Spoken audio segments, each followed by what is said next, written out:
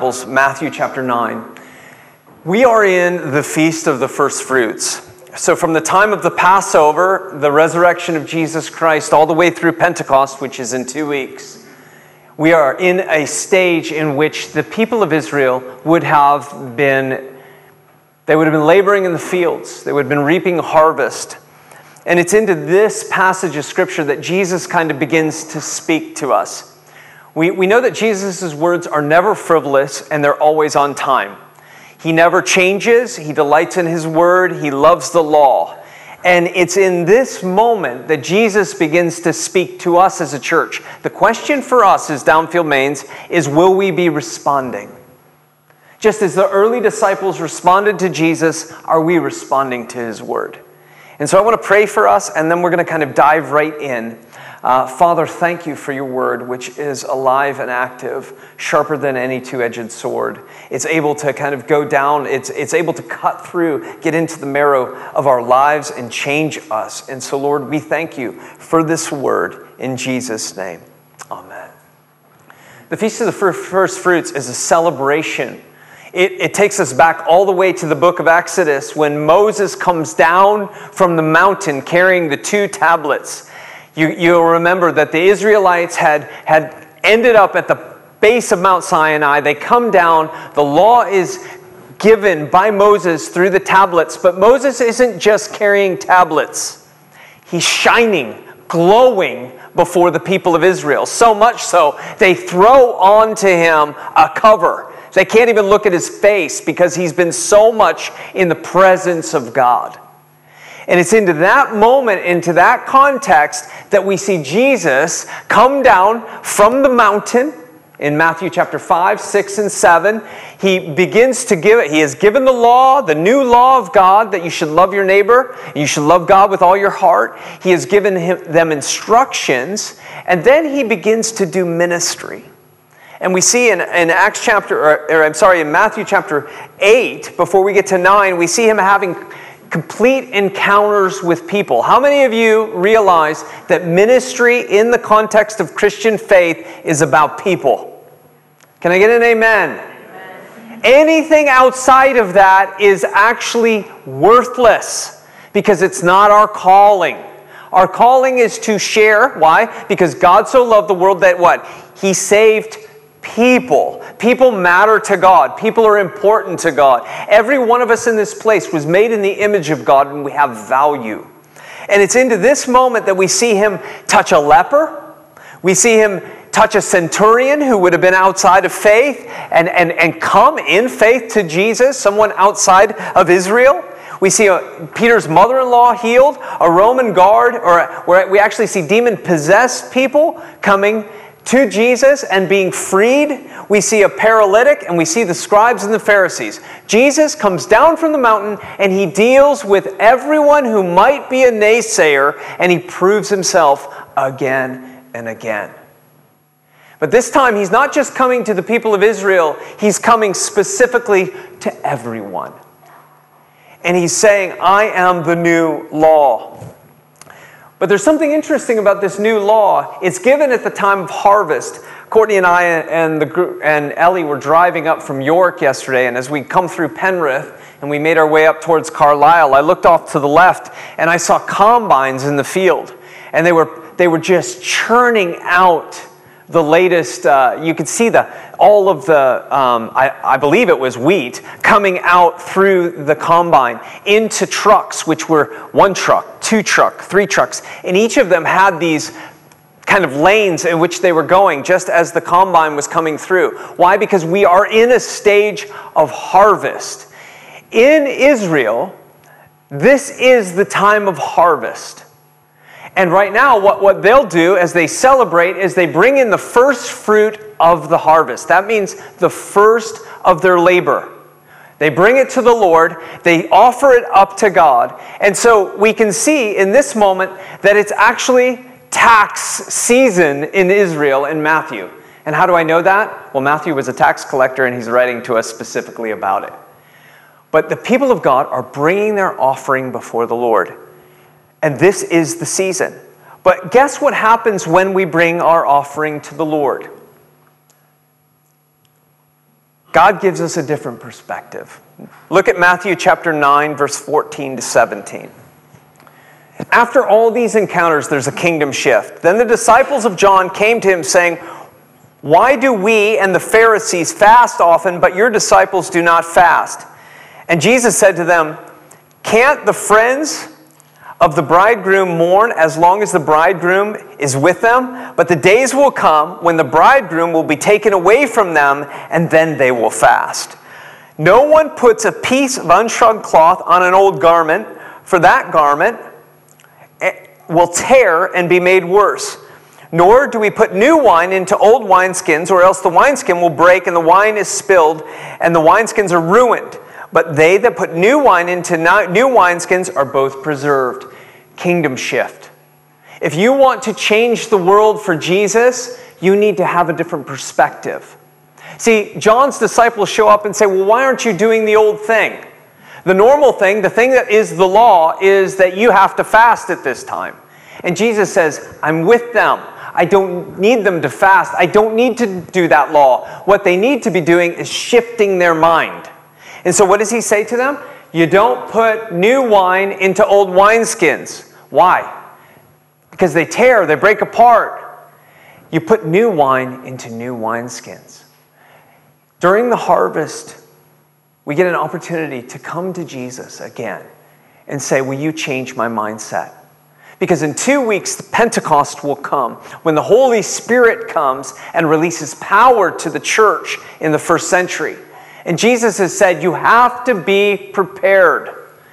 And so for that 50 days in between, in that 40 days, Jesus has come and he's with them. In this instance, he's with them giving the new wine.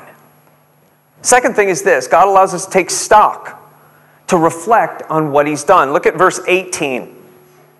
While he spoke these things to them, behold, a ruler came and worshipped him, saying, "My daughter has just died, and come, lay your hands on her, and she will live." So Jesus arose and followed him, and so did the disciples. And suddenly a woman who had a flow of blood for 12 years came behind, touched the tallit of his garment.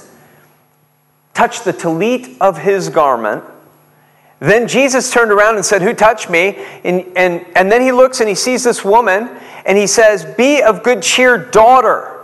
The only person that can touch in a rabbinic way, the only people that can touch a tallit is a member of the family. So he calls her in and says, "You're my daughter." He doesn't call her, hey lady.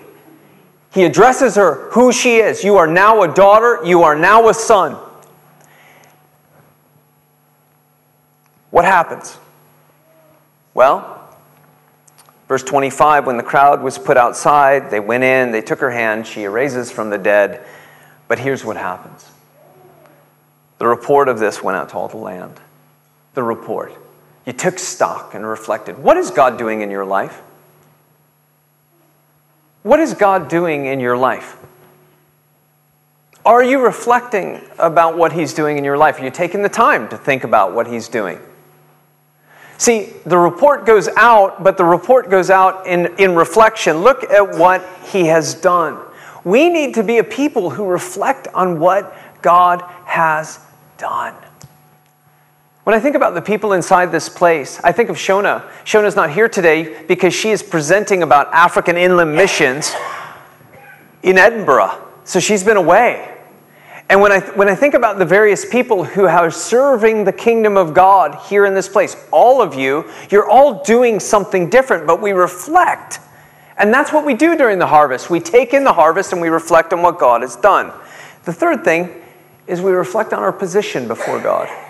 Notice what happens. God reminds us in 9:35, he says this, when he sees the multitudes, 36, he's moved with compassion, because they look like sheep who had no shepherd. When he said to the disciples, "The harvest is truly plentiful, but the laborers are few. Therefore, pray to the Lord of the harvest to send out laborers into the harvest." Pray to the Lord of the harvest.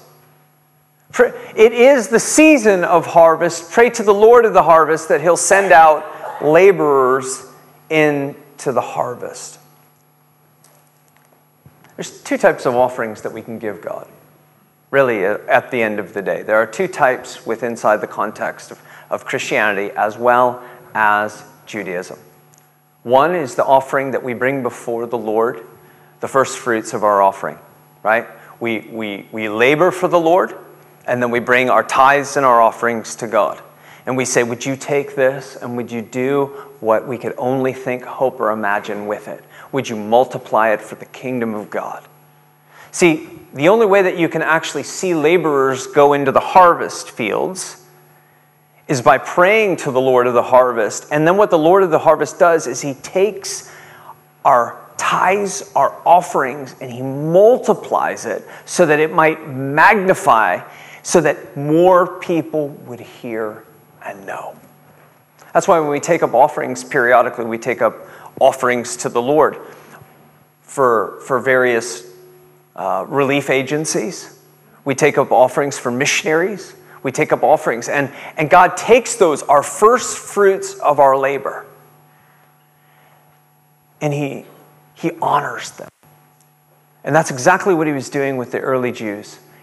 He was honoring them because they were obedient to bring their offering to the Lord. The second is this: we bring our hearts to God and our service to the Lord. If you want to be great in the kingdom of God, you what? You become a what? Servant of all people. And I think it's interesting, and it would be remiss for us not to realize that this message gets passed from one group to another group. By generation 2 of Christianity, you have a very clear-cut idea that the Word of God needs to go to all people. Pentecost in 2 weeks that we celebrate, on the day in the first century when it did happen, tongues of fire came and rested upon the people. And what happened? They moved. They went forward. They changed. They realized it's time to go. In Acts chapter 13, we see this. There's no more clear place than Acts chapter 13. And we see it so clear. And here's what happens. In the church in Antioch, you have Paul and you have Barnabas, and they're there. And they've been fulfilling the ministry in the area. And then they've got John Mark. Little Mark is with them. Barnabas' cousin. He's come along for the ride. How many of you have family in this church? You should all raise your hands because you're all family together, by the way. We're all a big family. He comes along for the ride. Now in the church, in Antioch, there's a certain prophet and teacher. Barnabas, Simeon, who is called Niger, Lucius of Cyrene, Manaen, who was brought up with Herod, the tetrarch, and Saul. And they ministered to the Lord and fasted. Where is the context by which ministry takes shape? Well, if we realize ministered in this context is liturgy. Paul, Barnabas, and the church are gathered together and they are reading the Word of God. They are reading the Torah, the Nevi'im, the oral law, the Ketuvim, the prophets, and they are ministering for the Lord. And they're saying, hey, wait, we have something to do here. How many of you believe Downfield has something to do in this city? I should see everybody's hand up, by the way. We have something to do in this city. Sometimes we don't know what we should do, and this is why we pray and we fast and we think. And it's not up to one man, but it is only up to one man. They're praying and fasting to the Lord, and Holy Spirit, notice I didn't say the Holy Spirit. I said Holy Spirit because He's the third part of the Trinity. He is God. He is Jesus. He is God the Father. They are one and inseparable. Holy Spirit said, now separate, set apart for me. The word for set apart is different in Greek because it literally means fence them in. How many of you want to run away from what the Lord tells you to do? You're like, I kind of have that Jonah tendency. I like to get going. I don't really want to do it. Ever have that moment? Where you're like, oh, God told me to talk to this person, but I don't really want to do that.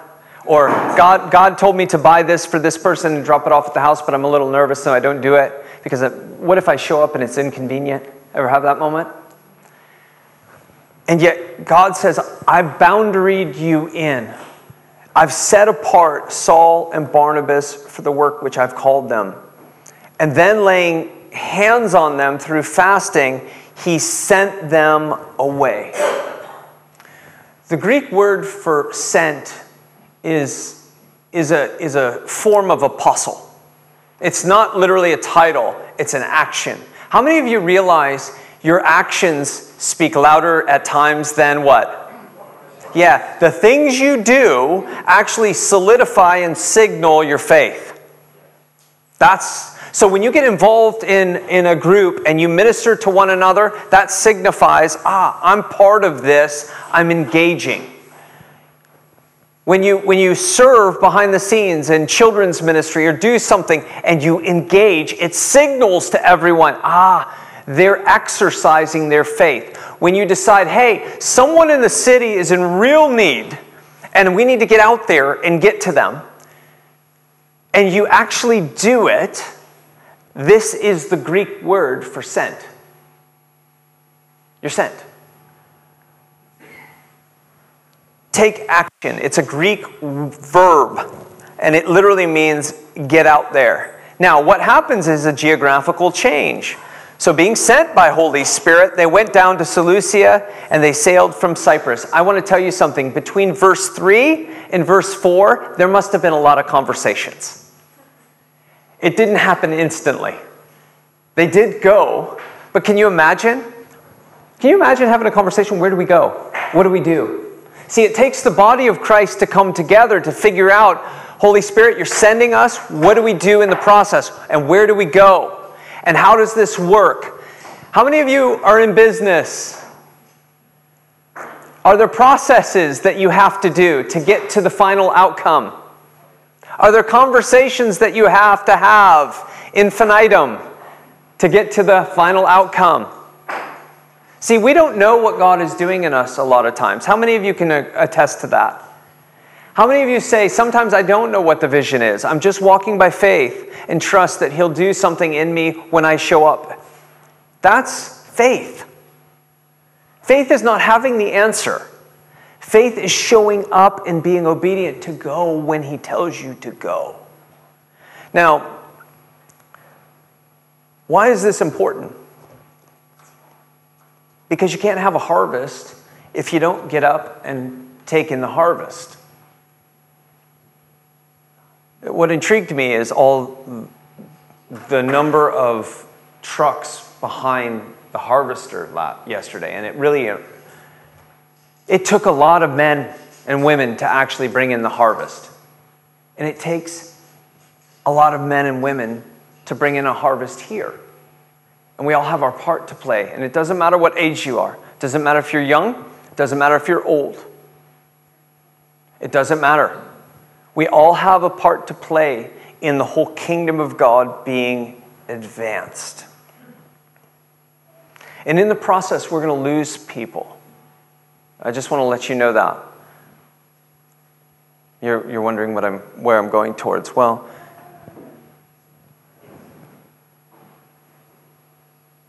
sometimes people who have been with us on the journey the whole way, eventually they're gone. And I want to make this announcement because I know many of you have been praying. Yvonne's husband, Kenneth. Yvonne normally sits in this row right here. She is at home today with her granddaughter. Kenneth went to be with the Lord this weekend. And we really, really want to be praying for that family. Because we're all on a journey together. And sometimes people go missing. We want to be praying for Brenda Dean today. Because Brenda was on her way here. She was scheduled to do Kingdom Kids. And she fell in the shower. And she's hurt. So we want to be praying for Brenda. See, but it takes all of us to do the ministry together to make sure that we're getting out to do the work.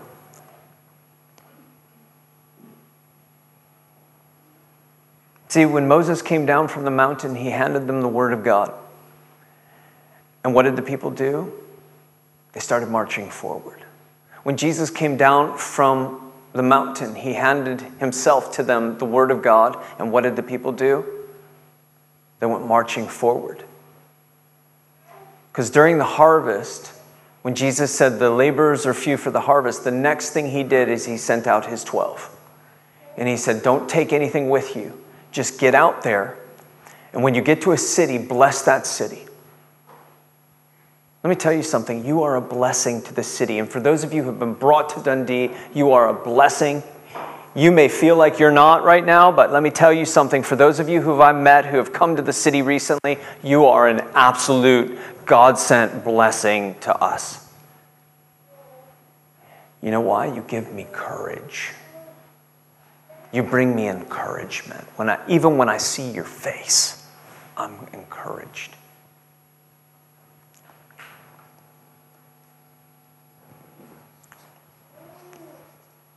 I want to ask, is there someone in your heart that you know you need to go minister to?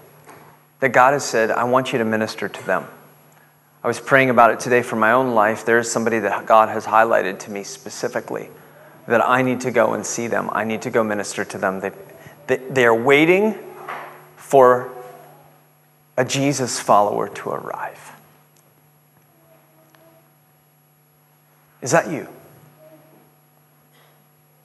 Do you have someone? Because right now I'm going to ask the Holy Spirit, and I'm going to ask everyone to, if you're able, to stand. And we're going to pray for the Holy Spirit to give us revelation, to give us power. Why? Because the harvest is plentiful, and you are a laborer into the harvest. And so as we celebrate the Feast of the Harvest this week,